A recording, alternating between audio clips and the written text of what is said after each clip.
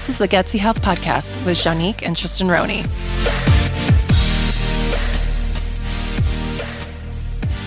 Good morning, everyone. Welcome back to another episode of the Gutsy Health Podcast, where we like to talk about controversial health topics. We have another really great one for you today. And this is a topic that's extremely close to my heart because I was in the mental health world for over a decade before our whole journey kind of led us to where we are now. But during all those years, I started to get really frustrated and started to get really down about how things are set up in our society because it seems like everything around us is designed to make us sad and depressed and broken and kind of reliant on things around us for our happiness, right? We're told by doctors, for instance, that we are genetically broken. We are designed to be sick, and the only thing that can help us is medication. Yep. So we take the medication and it kind of works. It numbs us out, but it doesn't make us happy. And then we continue on this path of misery. We try a million things. None of them seem to work. And eventually we just give in and decide, well, that's just how I am. And what are we at? Like, half the world, it seems like, is in this place of I'm depressed and there's nothing I can do about it. And that's just kind of how it's going to be for me. And then we interact with each other. We make it even worse because we expect each other to be depressed and anxious and unhappy. And it's just a vicious cycle. Totally. So today's interview with Dr. Ilya Gogoris is just a breath of fresh air because it changes that whole paradigm. And if you can really listen to what he has to say today and this conversation that we're about to have, it could change everything for you. Absolutely. If you've been struggling with this like so many people have for so long. So we've done another episode, if you guys want to go back and listen to it, on the biochemistry of healing mental mood disorders and kind of taking out the flames in the body to help the mind heal. Because if you haven't heard before, your gut is your second brain. And your gut makes 200 times more serotonin than your actual brain. So it's so important that we heal the gut to heal the brain. But we're not going to be talking about that today because we've already spoken about it. So what we're going to be talking about today is the implementation, the practice, the steps, what we do in our daily lives with the happiness expert, Dr. Ilya. So Dr. Ilya, thank you so much for being on our podcast. He is on the phone call with us all the way from sunny Colorado. How's it going, Dr. Ilya? It's a happy day. The sun is out. It's shining. So let's do this. We are so excited to have you as our guest today. We've been dying for you to come on for a while, actually, Ilya. So we have tons of questions for you. But first, tell us a little bit about your book and where people can find it. What prompted you to pick such a topic? And we want to hear way more about the Happiness Center. Well, it's a pleasure being here. So the book, you can find it on Amazon. But the exciting news in the last month really is that the Chinese version, it got translated to Chinese, the ebook version. So that's out on the market. And the awesome. Greek version, the actual book came out last month in Greece. That's awesome. I'm Greek, so I want to spread some happiness in Greece. And the Spanish translation just finished. So that's going to be coming out in the next few months. So happiness seems to be spreading. Wow. Even in Turkey, believe it or not, they actually contacted me and one of the biggest publishing houses. I just signed a contract with them. That's amazing. So congratulations. Thank you. And that's exciting. I never imagined this would happen. So the book is doing great and more people to bless, I guess. Awesome. And tell us about the Happiness Center. So the Happiness Center is an organization that I started many, many years ago. But the exciting news about the Happiness Center is I have partners now. Mm-hmm. I have 3 world-leading experts in positive psychology, clinical psychologists, one in London that kind of takes care of Europe, one in Hong Kong for Asia, and a wonderful lady in Australia. Mm-hmm. So if there's a company that actually wants, corporate wellness, they want their employees to be happy, any part of the world, we can help them achieve that. That's fantastic. Because, how do people get a hold of you? For to utilize this service? You can go to thehappinesscenter.com. Very and cool. That's the best way to to get in contact with me and with my team. They're wonderful partners. These are very good people to begin with, and they're also passionate about happiness and wellness. Awesome. So we decided to collaborate and just spread our wings beyond the United States and serve the world. Very cool. And before we launch into our questions, tell us about the international speaking. So the international speaking started in the last 12 months. I've had the opportunity to speak in Paris first at a psychiatric and mental health nursing conference. And if you want to know, to me, nurses are the unsung heroes of this world. They really are. Do so much, but they're so stressed out. Like, let me tell you, they're so stressed out. Yeah. So I was a keynote speaker in Paris for that. And then the next one, it took me to London. I spoke at the 6th International Conference of Depression, Anxiety, and Stress Management. Great conference. The great thing about this conference is that you get to meet people from all over the world who are equally passionate about making this world a better place. Yes. Like, it's the people that I meet at this conference that I'm really excited about. And actually the 3 people that are partners in the Happiness Center, that's where we met. That's amazing. We met at the International Conference on Positive Psychology and Mindfulness in New York last year. And that's how we all came together. That's really cool. So, Elio, what makes you the happiness expert, and how did you become one? Well, that's a funny story, actually. So I was born a long time ago in Athens, Greece, back in the day when you didn't have Instagram or Facebook Live capturing every single moment of your mother giving birth to you and posting it online. So when my dad showed up at the hospital, this is a story that was told to me growing up over and over and over again. So he approaches this little window, and there are 5 babies born. They're all wrapped up in the same generic white blanket back in the day. Mm-hmm. And he asks the nurse and says, which one is my son out of these 5 little babies? And I guess at that moment, I happen to have a big smile on my face. Oh. And the nurse turns to my dad and says, your son, he's the happy one. Wow. So you got labeled from like day one. From day one, I was labeled. So growing up, they're like, well, you came out of this out of the womb happy. You had a smile on your face the day you were born. Wow. So people that have known me for a long time have said, regardless of what life has thrown at you, for the most part, obviously I'm a human being and I get down like everybody else. Mm-hmm. But for the most part, I'm positive, happy, and always think that there's a solution to every problem. There's nothing that we can't resolve if we have an open mind and an open heart. Totally. But here's the funny thing about that. Fast forward 25 years, now I'm in graduate school getting my PhD in psychology, and the professor is speaking about nature versus nurture. Yeah. In other words, is it your genetic predisposition that makes you who you are, or is it the environment that you grew up in? Right. And the reality is that it's both, right? Yes. So in the middle of this class, I had this terrible thought. I'm like, wait a minute. What if my dad was stuck in traffic when I was born, and he shows up at the hospital like 15 minutes late? He goes up to the same little window, asks the same nurse, which one is my son? And at that very moment, I've got like stomach pain and I'm screaming my head off and my face is all red. And the nurse says, your son, he's the cranky one. Mm-hmm. And then I grow up being labeled as the cranky one. Yeah. My parents say, hey, you came out of the womb cranky. You've been a miserable little beep your whole life. Yeah. But my point is this, that your personal brand plays a big role in how you view yourself and how happy you are and how contented you are in life or not. Right. And as I've spread this message throughout all my talks and my travels, I've come to this conclusion. There are some people that were branded early on, maybe not the first day when they were born, but early on in their homes. Mm-hmm. And some of those brands are positive. For example, obviously the happy one, I'm so grateful for this brand because I've lived it, right? Yeah. But there are other positive brands. The special one, the smart one, the smart one, the cute one, the adorable one, the athletic one, the artistic one, the princess. Yeah. If you're listening, I want you to go back and think about what is your brand, basically. Yeah. And if you've had a positive brand and you've lived into that positive brand, good for you. That actually, you're very blessed, honestly. However, how did your environment brand you? Like, how did your parents yes, being really aware of that. However, my experience is that there's an equal and greater amount of negative branding that has taken place. The majority of people do not have a positive brand. Yeah. So what are some of the negative brands? Oh, my goodness. I can tell you the biggest 3, particularly as it relates to women. I think that's very important because I work primarily, I would say 70% of my patients and my clients over the last 30 years have been women. Mm-hmm. These are the top 3. There are others, and worse.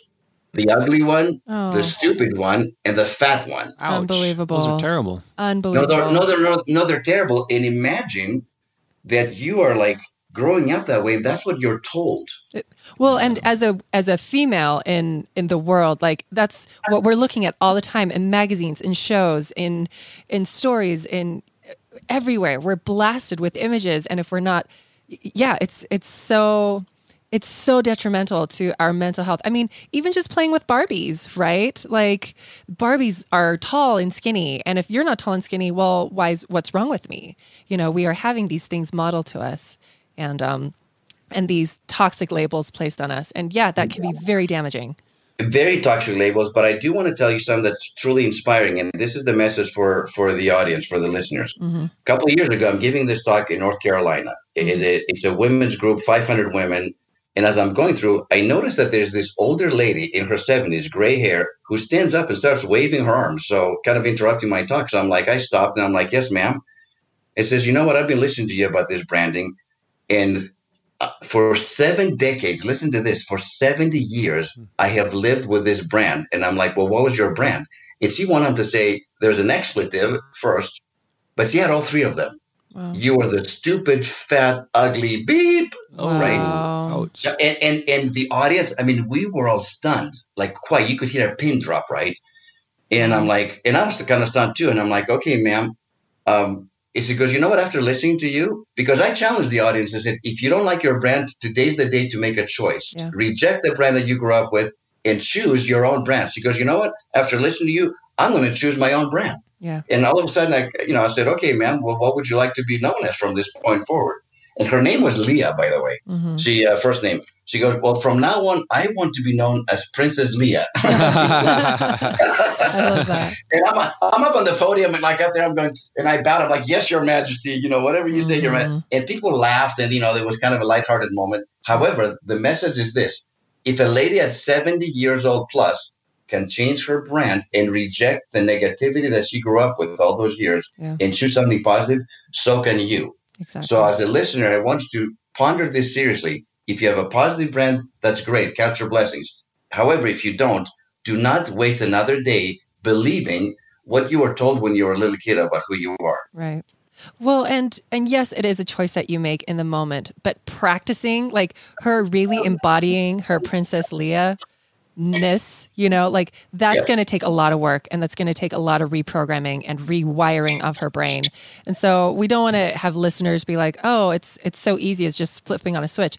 Yes. Flip on the switch and then get to work. Though. Yes. It's the first step, however, Absolutely. Because the way that we view ourselves is so critical to how, do we like ourselves, love ourselves, hate ourselves, dislike ourselves? Yep. It's critical how we view ourselves, and it has to start with us. Do not let somebody else define who you are, I guess is the message. Yes. Well, and I really liked how you brought up the nature versus nurture. I'm going to pull out a study that you placed in your book by David Lycan.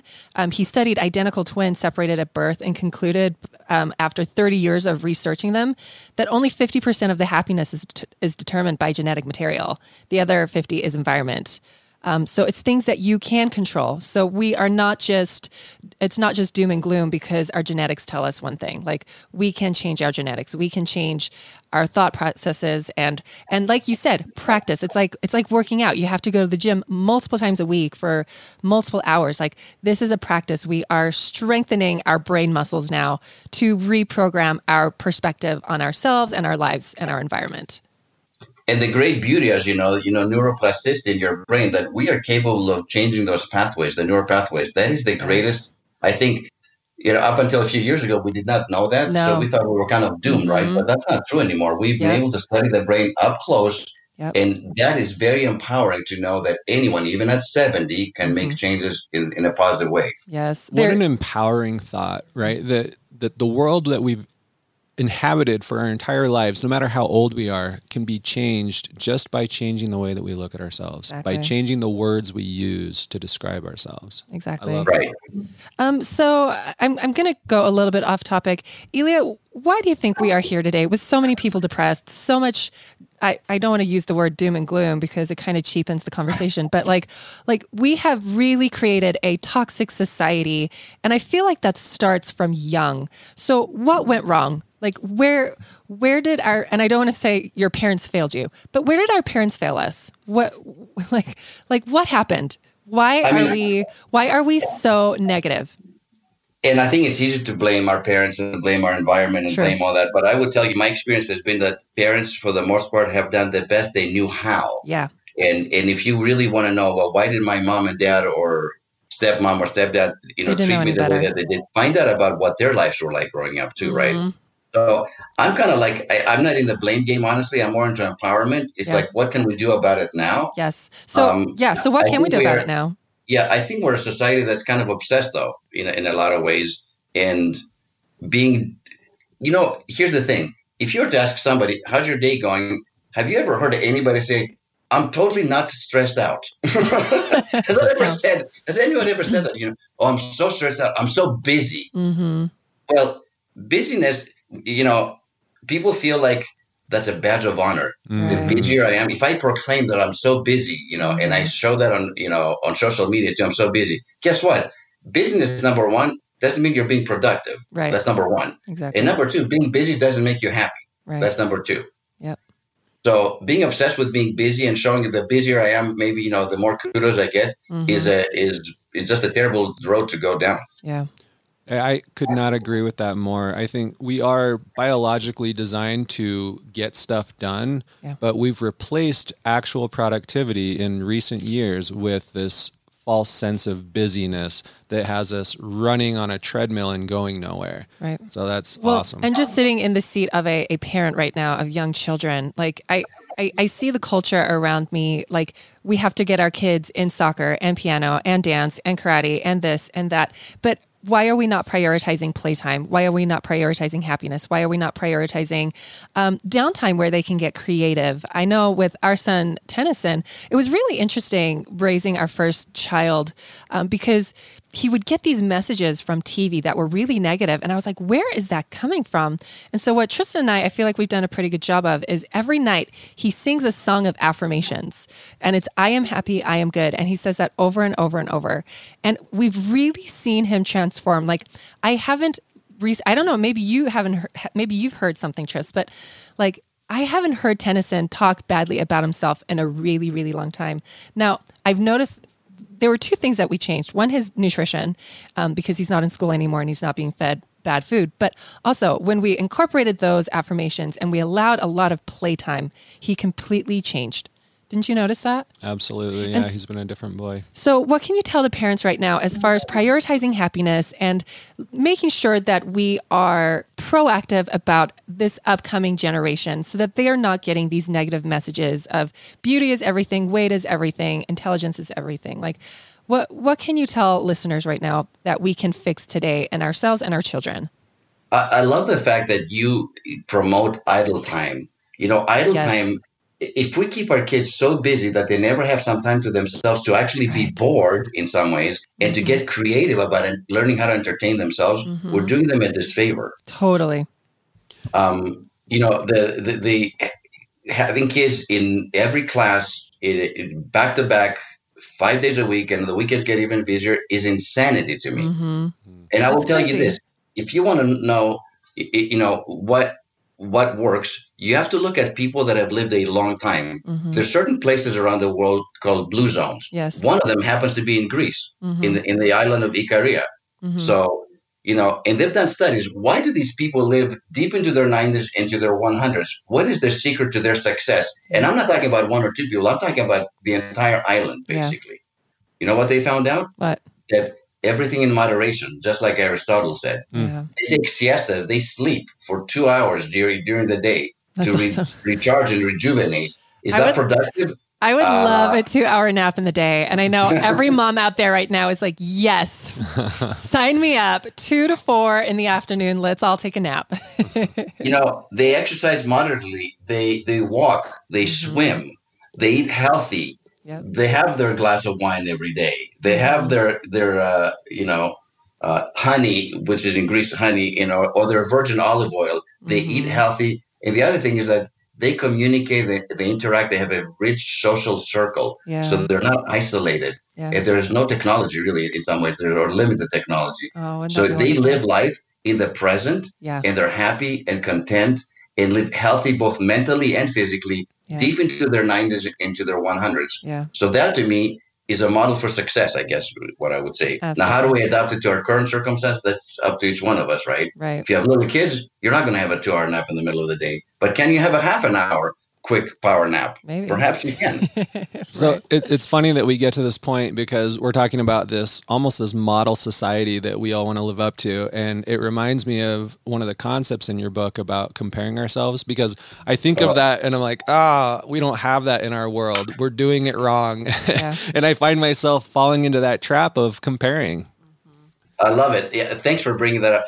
So number one, let's all be honest, we all make comparisons, either consciously or unconsciously. The point of this next topic is, how do we minimize them? So if I make comparisons with somebody else, there are only two outcomes. Either I'm better than you or you're better than me. Yeah. So no if one I'm wins. better than you, basically, I'm like this arrogant jerk, and nobody likes to be around arrogant, self-centered, narcissistic people. So that's out. But typically, in my experience anyway, especially working again with women, is that comparisons have been on the negative side. In other words, that other lady is better than me as a mom, as a wife, as a girlfriend, as a friend, you could go down the list. Physical, of course, appearance, thinner, taller, cuter, better hair, blah, blah, blah. I mean, these comparisons are endless, and they make us feel bad about themselves. Mm-hmm. So we have to avoid comparison at all costs. Absolutely. However, there's one comparison that actually avoids all of this, and it's actually good for us. Guess who we need to compare ourselves with? To ourselves. Exactly. Did I win? A plus. Bingo. Yes. You won. Yes. That's my prize. So now, how does this work in practicality, right? So I would ask the audience, when you have time, go back 10 years, 5 years, last year, and now, and compare yourself to yourself in the past in three categories. It could be finances, it could be your physical health and well-being, it could be your emotional health, and be honest and say, where was I 10 years ago? How about 5 years ago? How about last year? How about now? Yeah. And if somehow you're in better shape, let's take the physical because that's an easy comparison. If I'm in a better physical health right now, I'm eating healthier than I was before, I'm exercising more than I was before, then pat yourself on the back and say, great job. Yeah. That's not an arrogant statement. You're not putting anybody else down, but you're saying, I'm actually on a good path. Mm-hmm. I'm doing well. So every once in a while, we need to reward ourselves that way, to acknowledge that consciously. Absolutely. So that's on the one side. The flip side, however, is, let's say like 10 years ago, you didn't have any kids and you have the time and you were exercising, you're doing all that stuff. And 5 years ago, you start having kids. Now you have 2 kids. You don't have time to go to the gym. You're stressed and overwhelmed. You don't eat very healthy. Mm-hmm. So you're less healthy now than you used to be. Yeah. The point of that comparison is not to beat yourself up, but here's the question that comes next.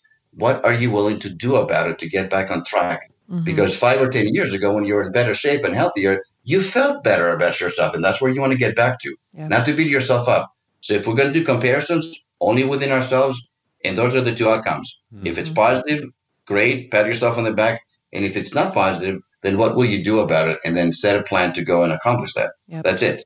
Yep. I love that. I want to go on to our next point, which is happiness is a choice. And I'm going to read, you quoted Elizabeth Gilbert, who wrote Eat, Pray, Love in your book. And she says here, happiness is the consequence of personal effort. You fight for it, strive for it, insist upon it. You have to participate relentlessly in the manifestation of your own blessings. And once you've achieved a state of happiness, you must never become lax about maintaining it. You must make a mighty effort to keep swimming upward in the happiness forever. And so I want to talk, because this can be a little controversial when we say, us sitting here, we're happy and we're saying, this is so easy to be in our space. What about those people that are really struggling with this concept, that have to be on medication in order to function? What kind of message, or what can we tell them about changing their lifestyle to obtain happiness? And I know you've worked with a lot of people in this space. Can you shine a light on this? Because I don't want to be insensitive to those people that are really in a space of struggling right now. So what message do we have for them? That is a great question. And yes, it can sound controversial that happiness is a choice. A lot of people feel despondent and depressed and don't feel like happiness is a choice. Right.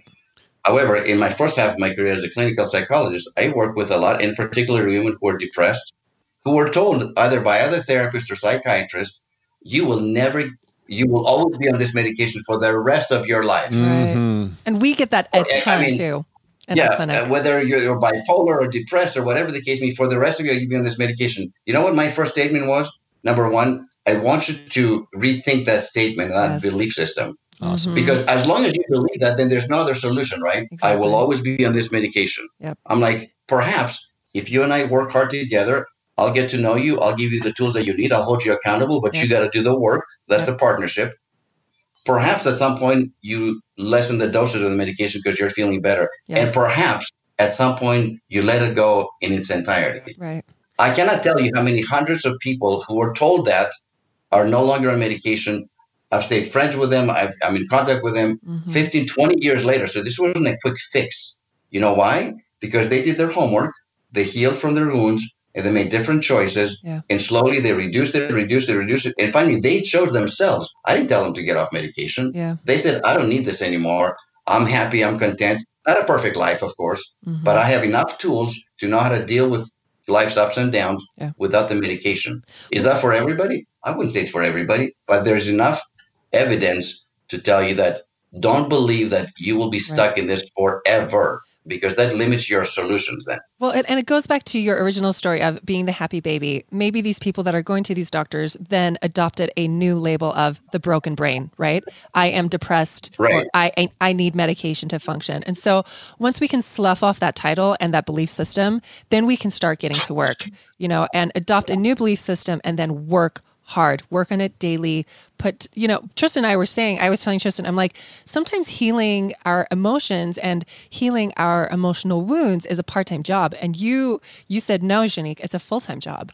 Like we have to work on this every single day for hours and hours and hours. And that is absolutely true, but it is attainable. And I use this example a lot. These women that do these figure competitions, these bikini figure, what are they called? They work out, they put tons of muscle on and whatnot. Like if they went to a personal trainer and they said, I want to win a bikini competition, but I can only work out twice a week for 30 minutes. What's the personal trainer going to do? They're going to laugh at them and be like, you will not obtain this. See, these people, in order to transform their body massively, they are in the gym multiple hours a day, every single day. And I want to kind of put that in the context of our brain, right? If we are going to change the neuroplasticity of our brain, we need to be in our mental gym for multiple hours a day, working at it hard, rewiring our neurological system, because neurons that fire together, wire together, or neurons that wire together, fire together. What's the saying? Fire together, wire together. Thank you. For neurons that fire together, wire together.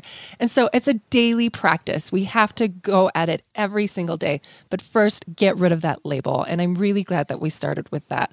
And can I share something about that? Because there's some exciting news that are coming out. There's something came out this morning from Neuroscience News. Mm-hmm. And there's this article called Happy, Sad, Study Uses Artificial Intelligence to Examine What Affects Our Emotions. Mm-hmm. So this is really very, very, this is cutting edge. We're talking about today. Yeah. This came out this morning. Mm-hmm. So, and I'm just going to read it just because I think it's easier. So we all deal with emotions during busy days. Sometimes we're happy, sometimes we're sad.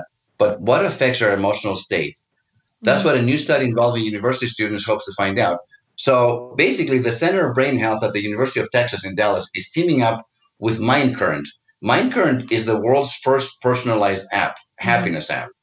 So it's going to be like a 45-day study that utilizes new artificial intelligence technology to chart human emotions in real time. This has never happened before. So using the MindCurrent app, basically, 50 participants, 45 days, they're going to track their emotions as they're using this app and to correlate their input with behavioral, biometric, environmental, and activity data drawn from, their Apple Watch products. So we're very curious to see what the outcome would be, right? To find out what is your energy today, basically. That's what MindCurrent does, right? It studies those factors. Are you sad? Are you stressed? Are you anxious? So for viewers that don't know what MindCurrent is, can you guys explain what it is? Basically, it's a brand new app. Whether you have your iPhone or your Apple Watch or your Android, you can download MindCurrent. It's an app that basically shifts your energy. So the idea is for the last decade. So it helps or so, reprogram you. Is that correct? Yes. Mm-hmm. So it helps. It's like a breathing app, right? Exactly, but it's for your emotions and your brain, right? Interesting. So we are here to gather the data and analyze it. And I would like to come back in a couple of months and share with you the results, because I think we know that this app works, but we need to prove it scientifically, basically. And we're grateful for the University of Texas for taking this on. That's awesome. This has been going on for decades, where psychologists and therapists and researchers have been trying to collect enough data to determine what triggers emotional changes. Yeah. So the way that the app works, let's say you wake up in the morning, say, what's your energy like today? And you click on the app and I'm feeling sad. Yeah. Well, then you get 3 or 4 what we call micro shifts, or short videos, maybe 30 seconds or a minute and a half, through the app, that shifts your energy from negative to positive. Mm-hmm. These shifts are by worldwide experts on happiness, wellness, on parenting, how to be a better parent, how to find happiness and wellness at work, how to shift your energy at work. Mm-hmm. So it's a revolutionary app. We're just getting started. I'm personally very grateful that I was asked to be involved and do the happiness aspect of that app. Yeah. But we have other world-leading experts that are also participating in this app. And I would love to share with you. I mean, there's a lot of NPR is interested in talking to us once this study comes out. Mm-hmm. Forbes magazine is very interested. We have a lot of buzz, but we have to prove it first scientifically. Right. And so that's what the University of Texas is doing right now, is using this to prove that, because it's basically a practice, right? It's an app that helps you practice mindful shifting. Correct. So the student basically will go in this app 5 to 6 times per day for 45 days, and they, and then they journal and they capture, how that mood. The idea is that we can have your phone basically becomes your accountability coach or your happiness coach. Interesting. And it's the thing is that the founders of this app had this idea 8 years ago, but the technology didn't exist. Yeah. Well, now it exists, and now we've built it. So let's see what happens. Very cool. And here's what's really exciting, though. Here's what's really cool about this. You can actually go to the App Store right now and download this app, and within the next couple of minutes, you could be listening to Dr. Elia help you discover happiness as your personal inner voice coach. That's awesome. That's really cool. I want to jump ahead and talk about toxic relationships. What do you have to say about that? Because, yes, we need to get rid of them, but easier said than done. Yeah. So on my business card, which I actually never use anymore because my book has become my business card, but if I were to give it to somebody, in the back it says, it's all about relationships. Mm-hmm. Our lives are all about relationships. It's so true. When we surround ourselves with positive, loving, supportive, kind, and loving, human beings, our lives are greatly enhanced, and we're much happier that way. Mm-hmm. If, however, we surround ourselves with toxic people, what's a toxic person? If I were to ask you, what's the first thing that comes to mind if you surround yourself by toxic people? What does that look like? Honestly, the first thing that comes to mind is someone that constantly talks about politics. I'm not even joking. But because it's so controversial and so inflammatory, and everyone just gets really angry about it. Like we've lost the ability to talk about politics in a healthy manner. So that's what comes to my mind, is someone that's just yelling about politics. But if you think about toxic, like even in one's family, like if you have a toxic or so-called friends, quote unquote, when you're in the presence of a toxic person and you part ways, let's say you go out to lunch with someone who's very toxic, how do you feel afterwards? Are you drained? It's like an energy zap, right? Yep. You walk away and you've caught their disease of unhappiness. Right. It's like it's contagious. Right. Well, and that's exactly right. It's an energy drainer. You feel worse from that interaction than you felt before you went out to lunch with them. Yeah. Now, if you have that repeatedly in your life, guess what's going to happen to your own happiness level? Right. It's going to go down. Mm-hmm. And I made a conscious decision about 15, 20 years ago that I'm going to eliminate toxic relationships from my life. Yeah. It was an intentional thing. I thought about it consciously, and I looked around, and I didn't have that many. I had like 2 or 3 people, and I cut them off. Mm-hmm. Because I'm a positive person. I bring love and happiness to people, but I expect others to treat me the same in return. Yeah. So toxic relationship, you need to identify. A lot of people say, well, what if it's my mother? What if it's somebody that I can't divorce? Let's say I can't get rid because they're not an acquaintance or a friend. How do I deal with them then? And that's actually a very legitimate and a good question. That's a big topic. I mean, we can, if we have time, we can discuss it, but you still need to make those changes. Right. You have to create boundaries. And I think a big part of this too is recognizing that you are important enough to do that, right? You are important enough to set up those boundaries. You don't giving yourself permission to say no. I think, and again, I'm talking from a woman's seat because as women, we're programmed to please everyone around us, right? No, you're right. So when we prioritize ourselves and say, you know what, the only person I need to please is myself. And then once you go from there, once you can fully accept that and step into those shoes, then you say, okay, what kind of work do I need to do? What boundaries do I need to put up to make sure that my happiness bubble is not being interfered with? And so if you're a woman out there, if you're a mom, recognize that you are important enough to do that. And don't worry about hurting other people's feelings because it's not about them, it's about you. And I only say that because that's been a hard thing for me as a woman is to put up boundaries with toxic people because I have my entire life wanted to please everyone. And then cancer hit us. And then I was like, nope, no more. No time for that. No time for that. So don't wait until someone gets cancer to put up those boundaries, guys. Can we talk? But hopefully you don't have to wait for something so difficult to hit your family in order to get cancer, in order to be able to stand up for yourself. Just do it now.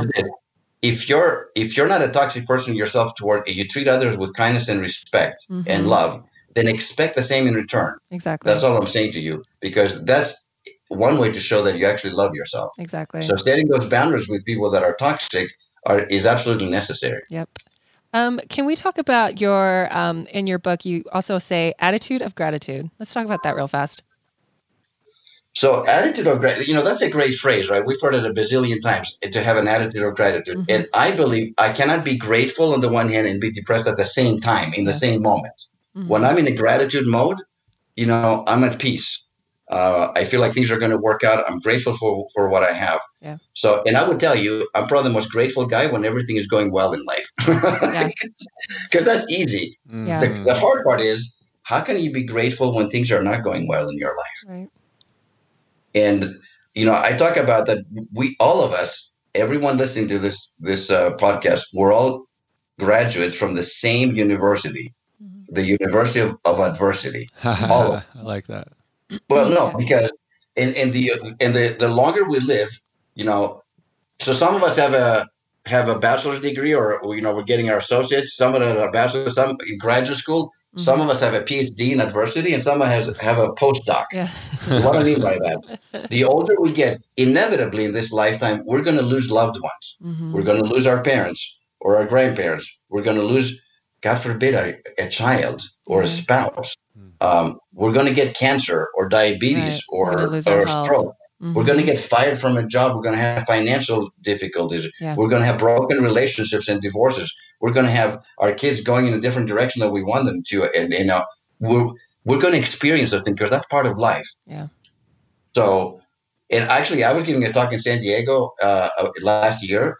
And I had a lady that came to me afterwards, goes, you know what you talked about, that University of Adversity? I've had all of these that you talked about. Yeah. And she starts naming off. Like, I've had cancer, I've had a stroke, I've had a heart disease, I've been divorced twice. But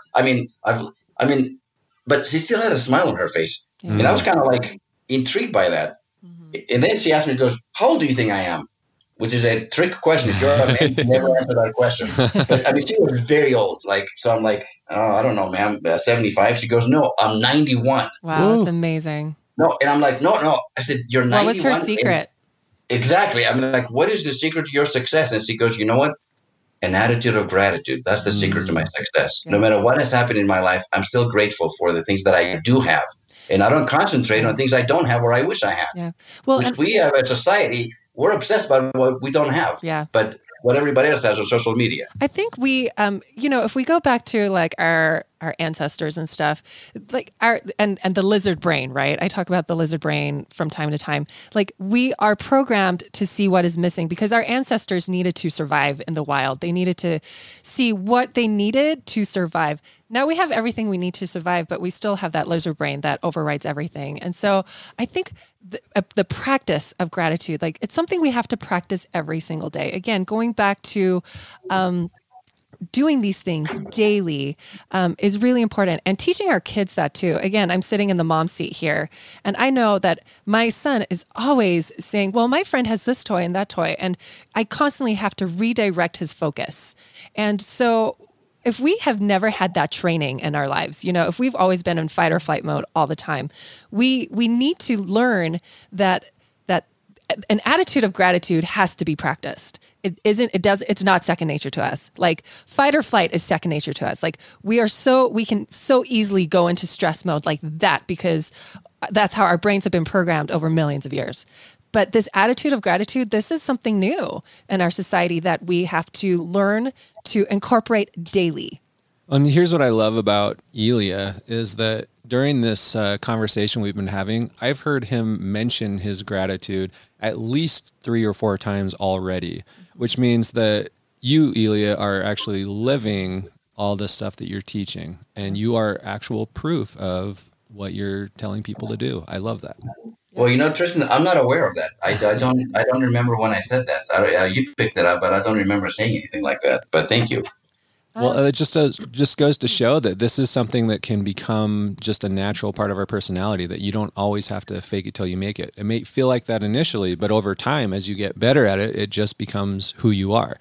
Just like happiness, right? I'm sure that you don't have to wake up every morning and say, okay, here we go, Dr. Elia, we got to be happy today. Right? You wake up happy because that's what you've been practicing for basically your entire life. Basically. And if I don't wake up happy, because, I'm getting older, there are aches and pains, I switch to the gratitude mode. I'm like, I'm really glad, because the gratitude list, by the way, is endless. I can give you 3 things that I'm grateful for every day for 365 days and have them all be different. Yeah. Wow. Yeah. But practice. And the one thing that I want to share with you, people have said, well, why is your book, if you go on Amazon and you read the reviews, it has a 97% positive rating, which it looks fake. Like, in the publishing world, that's unheard of. Yeah. You know why? And this is what the readers have said, is I didn't write anything that's new, you guys. I mean, nothing that Aristotle didn't say 3,000 years ago or the Dalai Lama isn't saying now about happiness. However, at the end of every chapter, I have a couple of points for the reader to consider and to think about, a couple of questions to answer,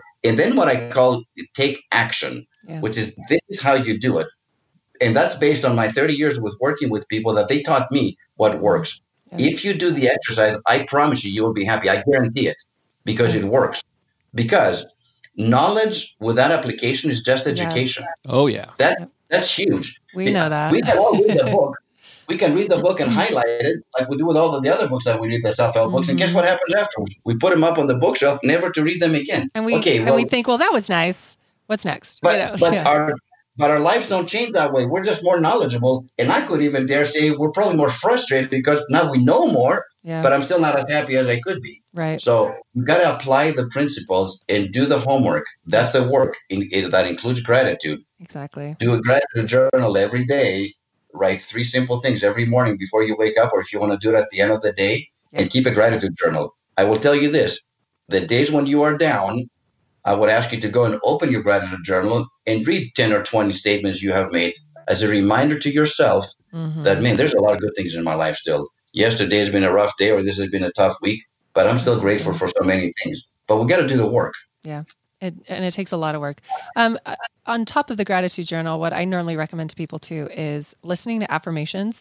But this is the key to it. And I'm not an affirmations expert, but this is just from my own experience. A lot of experts will say, write down your affirmations. I found with myself, I was in such a state of fight or flight, I couldn't even think past 3 affirmations. So what I did was I went to YouTube and I found some affirmations that really resonated with me. And it was someone else that wrote them. And it was like a 2-hour recording. And I listened to that every single day, especially during my times when I was like so triggered, because I was having panic attacks at the time, and I wasn't functioning like a normal person. And I remember thinking like, this is not sustainable. Like this stress is eventually going to be the death of me. And so I went online and I listened to these affirmations. And when I found myself being triggered, I just turned the affirmations on, and it was kind of like Pavlov's dogs, right? Where I was just like, it would trigger my brain into a different state after a while. And so what I recommend to people is, yes, absolutely, write down the things you're grateful for, but listening to affirmations is amazing. It just helps get you in a different mindset to override the negativity that's constantly being replayed in your brain over and over and over. And then the third thing, and Tristan could probably talk a little bit more about this, is meditation. And a lot of people are like, I can't meditate. Everyone can meditate for about a minute and then go up to 2 minutes, then 3 minutes, then 5 minutes, then 10 minutes, right? Do you have anything to say about that, Tris? I don't know how much we really need to get into that, but okay. I think it falls into that same pattern of practicing this every single day. And in fact, one of the most powerful meditations you can do is to meditate on your gratitude. Because like you said, sometimes it's difficult to come up with things because we're in such a state of anxiety and stress all the time. But the longer you sit still, the longer that you allow all of the initial emotions to pass through, the easier it is to come up with the feelings of gratitude, the emotions that really charge you and move you forward. Yep. And like Ilya said, it's something that you just do baby steps at a time until you get to where you're trying to go. Yep. I know we're running short on time, so I want to make sure that we cover one or two more topics. Ilya, cultivating a balance between your physical, emotional, mental, and spiritual well-being. What can you tell us about that? Well, I think it's hard to be happy if you're at war with your body. Mm-hmm. That's all I'm going to say. If you don't take care of your body, we only have one body in this life. We're not going to get another one. Right. If you don't take care of it I'm not talking about anybody becoming a triathlete, moderate but consistent exercise, 30 minutes a day, going for a walk. If you just had a baby, push the stroller for 30 minutes, for 45 minutes. Yeah. Moderate stuff, but consistent. That's the key. Mm-hmm. Most people make these New Year's resolutions as, I'm going to go to the gym, I'm going to start eating. And by February 1st, all those resolutions are out the window. Mm-hmm. So consistency is the key in everything we do. If we do something for 2 or 3 weeks in a row, it becomes a habit. Yeah. It becomes second nature. Yeah. When Tristan said that I've expressed gratitude 3 times a day, I don't remember that because it's become second nature for me. Right. Well, be mindful of what we eat. And me, you guys know me, I'm a Krispy Kreme donut kind of guy. This is a man that keeps trying to force feed my children donuts. Yeah. But I'm starting to eat more greens because I know that's good for me. And you know what's really weird? Because I haven't been the healthiest eater.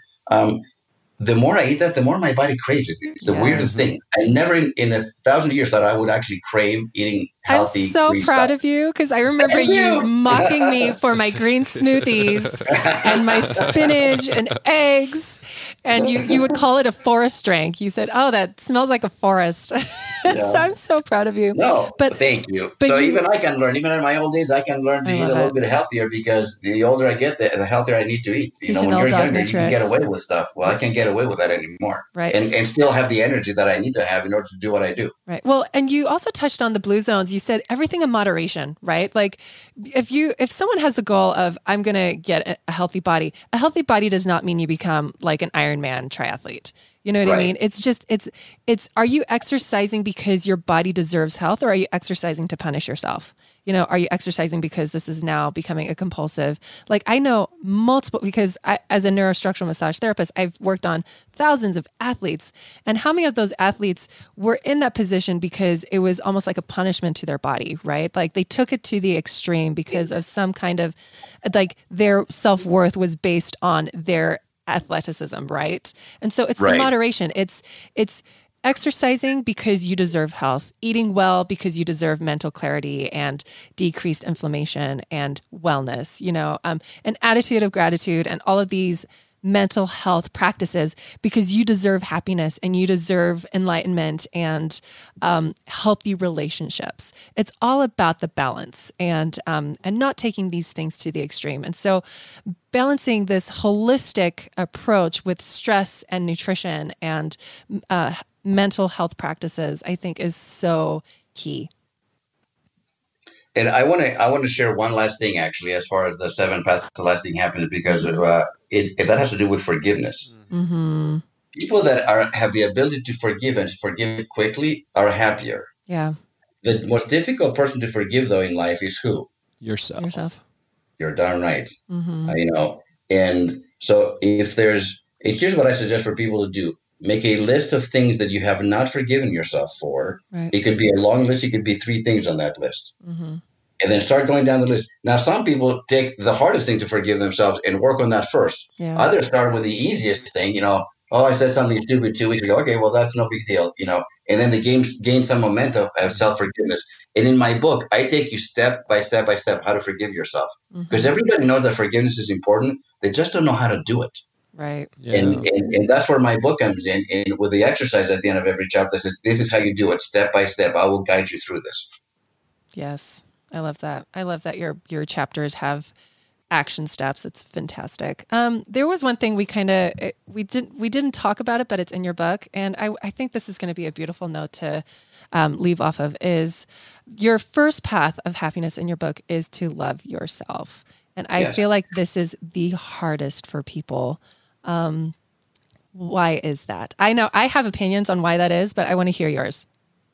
Well, and by the way, the self-forgiveness is part of loving yourself, because if you truly love yourself, you will forgive yourself for your imperfections and the mistakes you've made in life. Right. Yeah. And by the way, I actually, when I look at a problem, I see either it's a win or it's a learning lesson. I don't look at anything as a mistake anymore. I used to when I was younger because I was a perfectionist. Yeah. But I'm actually a recovering perfectionist. If there was a 12-step program about perfectionism, I'd be the front row. My name is Ilya, and I'm a recovering perfectionist. I love that. Perfectionism is not your friend. Yeah. I used to think that. Right. And it was actually very unloving, and I didn't realize it until I got really sick, physically sick because of that. And then I had to come to terms like, do you want to continue living your life this way, or do you need to make some changes in your life, drastic changes? Right. And you know what my fear was? That if I let go of the perfectionism, that somehow my performance would go down. Right. Yes, such a common fear. Mm-hmm. And I was Dr. Ilya, I'm the psychologist. People come to me, I'm supposed to have all the answers. I'm supposed to do everything right, blah, blah, blah, blah, blah. And guess what? I'm actually, when I make a mistake now, I laugh. And I'm lighthearted about it. I'm like, there you go again. You did it again. Right. And it's not a big deal. And it doesn't affect my self-worth or my self-esteem or my perception of myself. I'm like, you know what? You just made a little boo-boo. It's not the end of the world. Yep. You don't have to be perfect anymore. You have to continue to strive to improve your life. That's different. Yeah. Well, and so my opinions on the whole self-love thing is no one taught us that as children. Like we were like, our value was placed on what? Our grades, our school, our performances, our athleticism, right? But no, I don't ever remember. I mean, I grew up Mormon and I remember praying and I remember that being a great spiritual practice, but I wish someone also taught me a spiritual practice of self-love as well. And to moms and even people out there now listening to us, like if we can teach our children now a practice of self-love, a practice of affirmations. I try to do this with my kids every night. And, I ask them like, who loves you?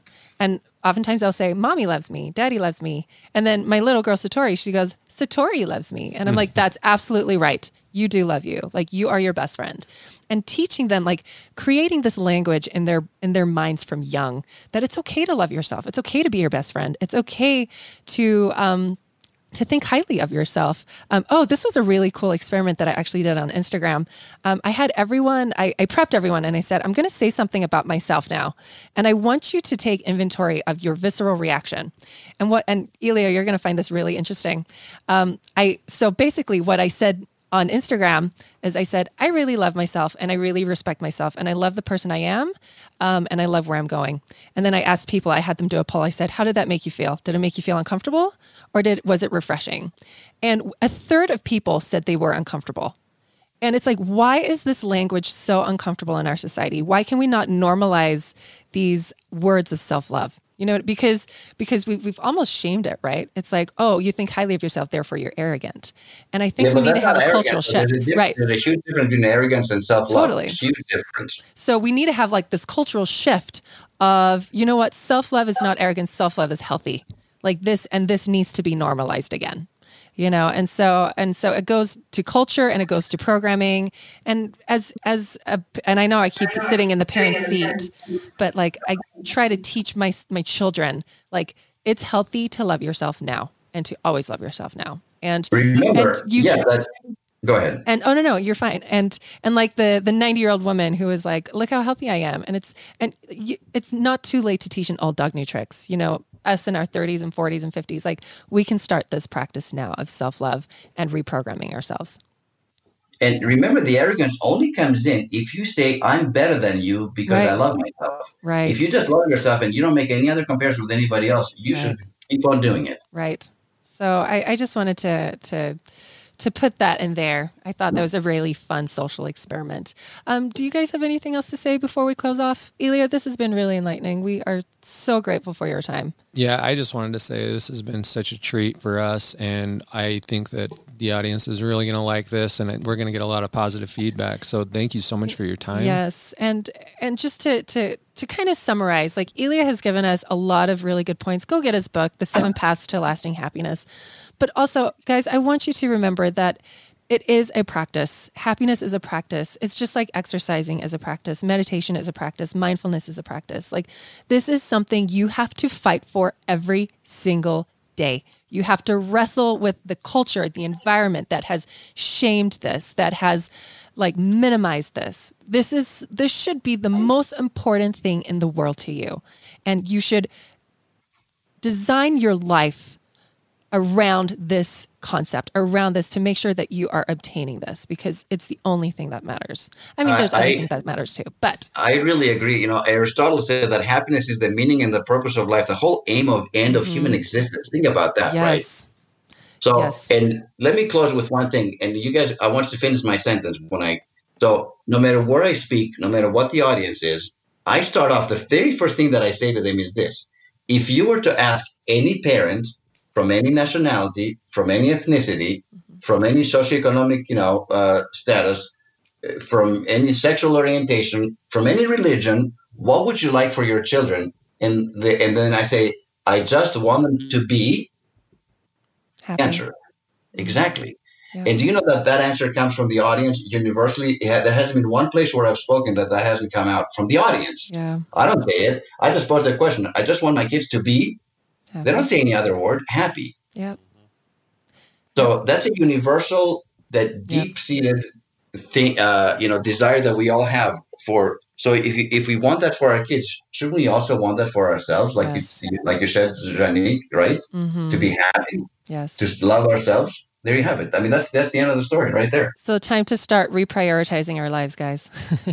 Get in the mindset and create a community that supports that. Because I think, there's so much that we can do, and then like harvesting an environment that reinforces that is everything. And so we hope you guys learned something valuable today. Ilya, you are fantastic, and we just adore you and your knowledge and your experience. Thank you so much again for being on here. Thanks, Ilya. Before we end, Ilya, where we kind of said this, how can people find you? On Amazon, thehappinesscenter.com. Amazon is the book. 7 Paths to Lasting Happiness. Thehappinesscenter.com is my work. Mm-hmm. And you can find my phone number. Dr. Ilya Grigoris at msn.com is my email. I mean, feel free. I'm here to spread more happiness and help as many people as possible. That's my calling in life, I feel like. For the rest of my life, I've been doing it for a long time, but now with the book getting translated and the international speaking, all that, it seems to be spreading beyond what I had originally thought. And it's very exciting. You know why? Because the world is starving for happiness and wellness. That's true. Awesome. And love and kindness. That's why. It's so true. Thank you for your message. You bet.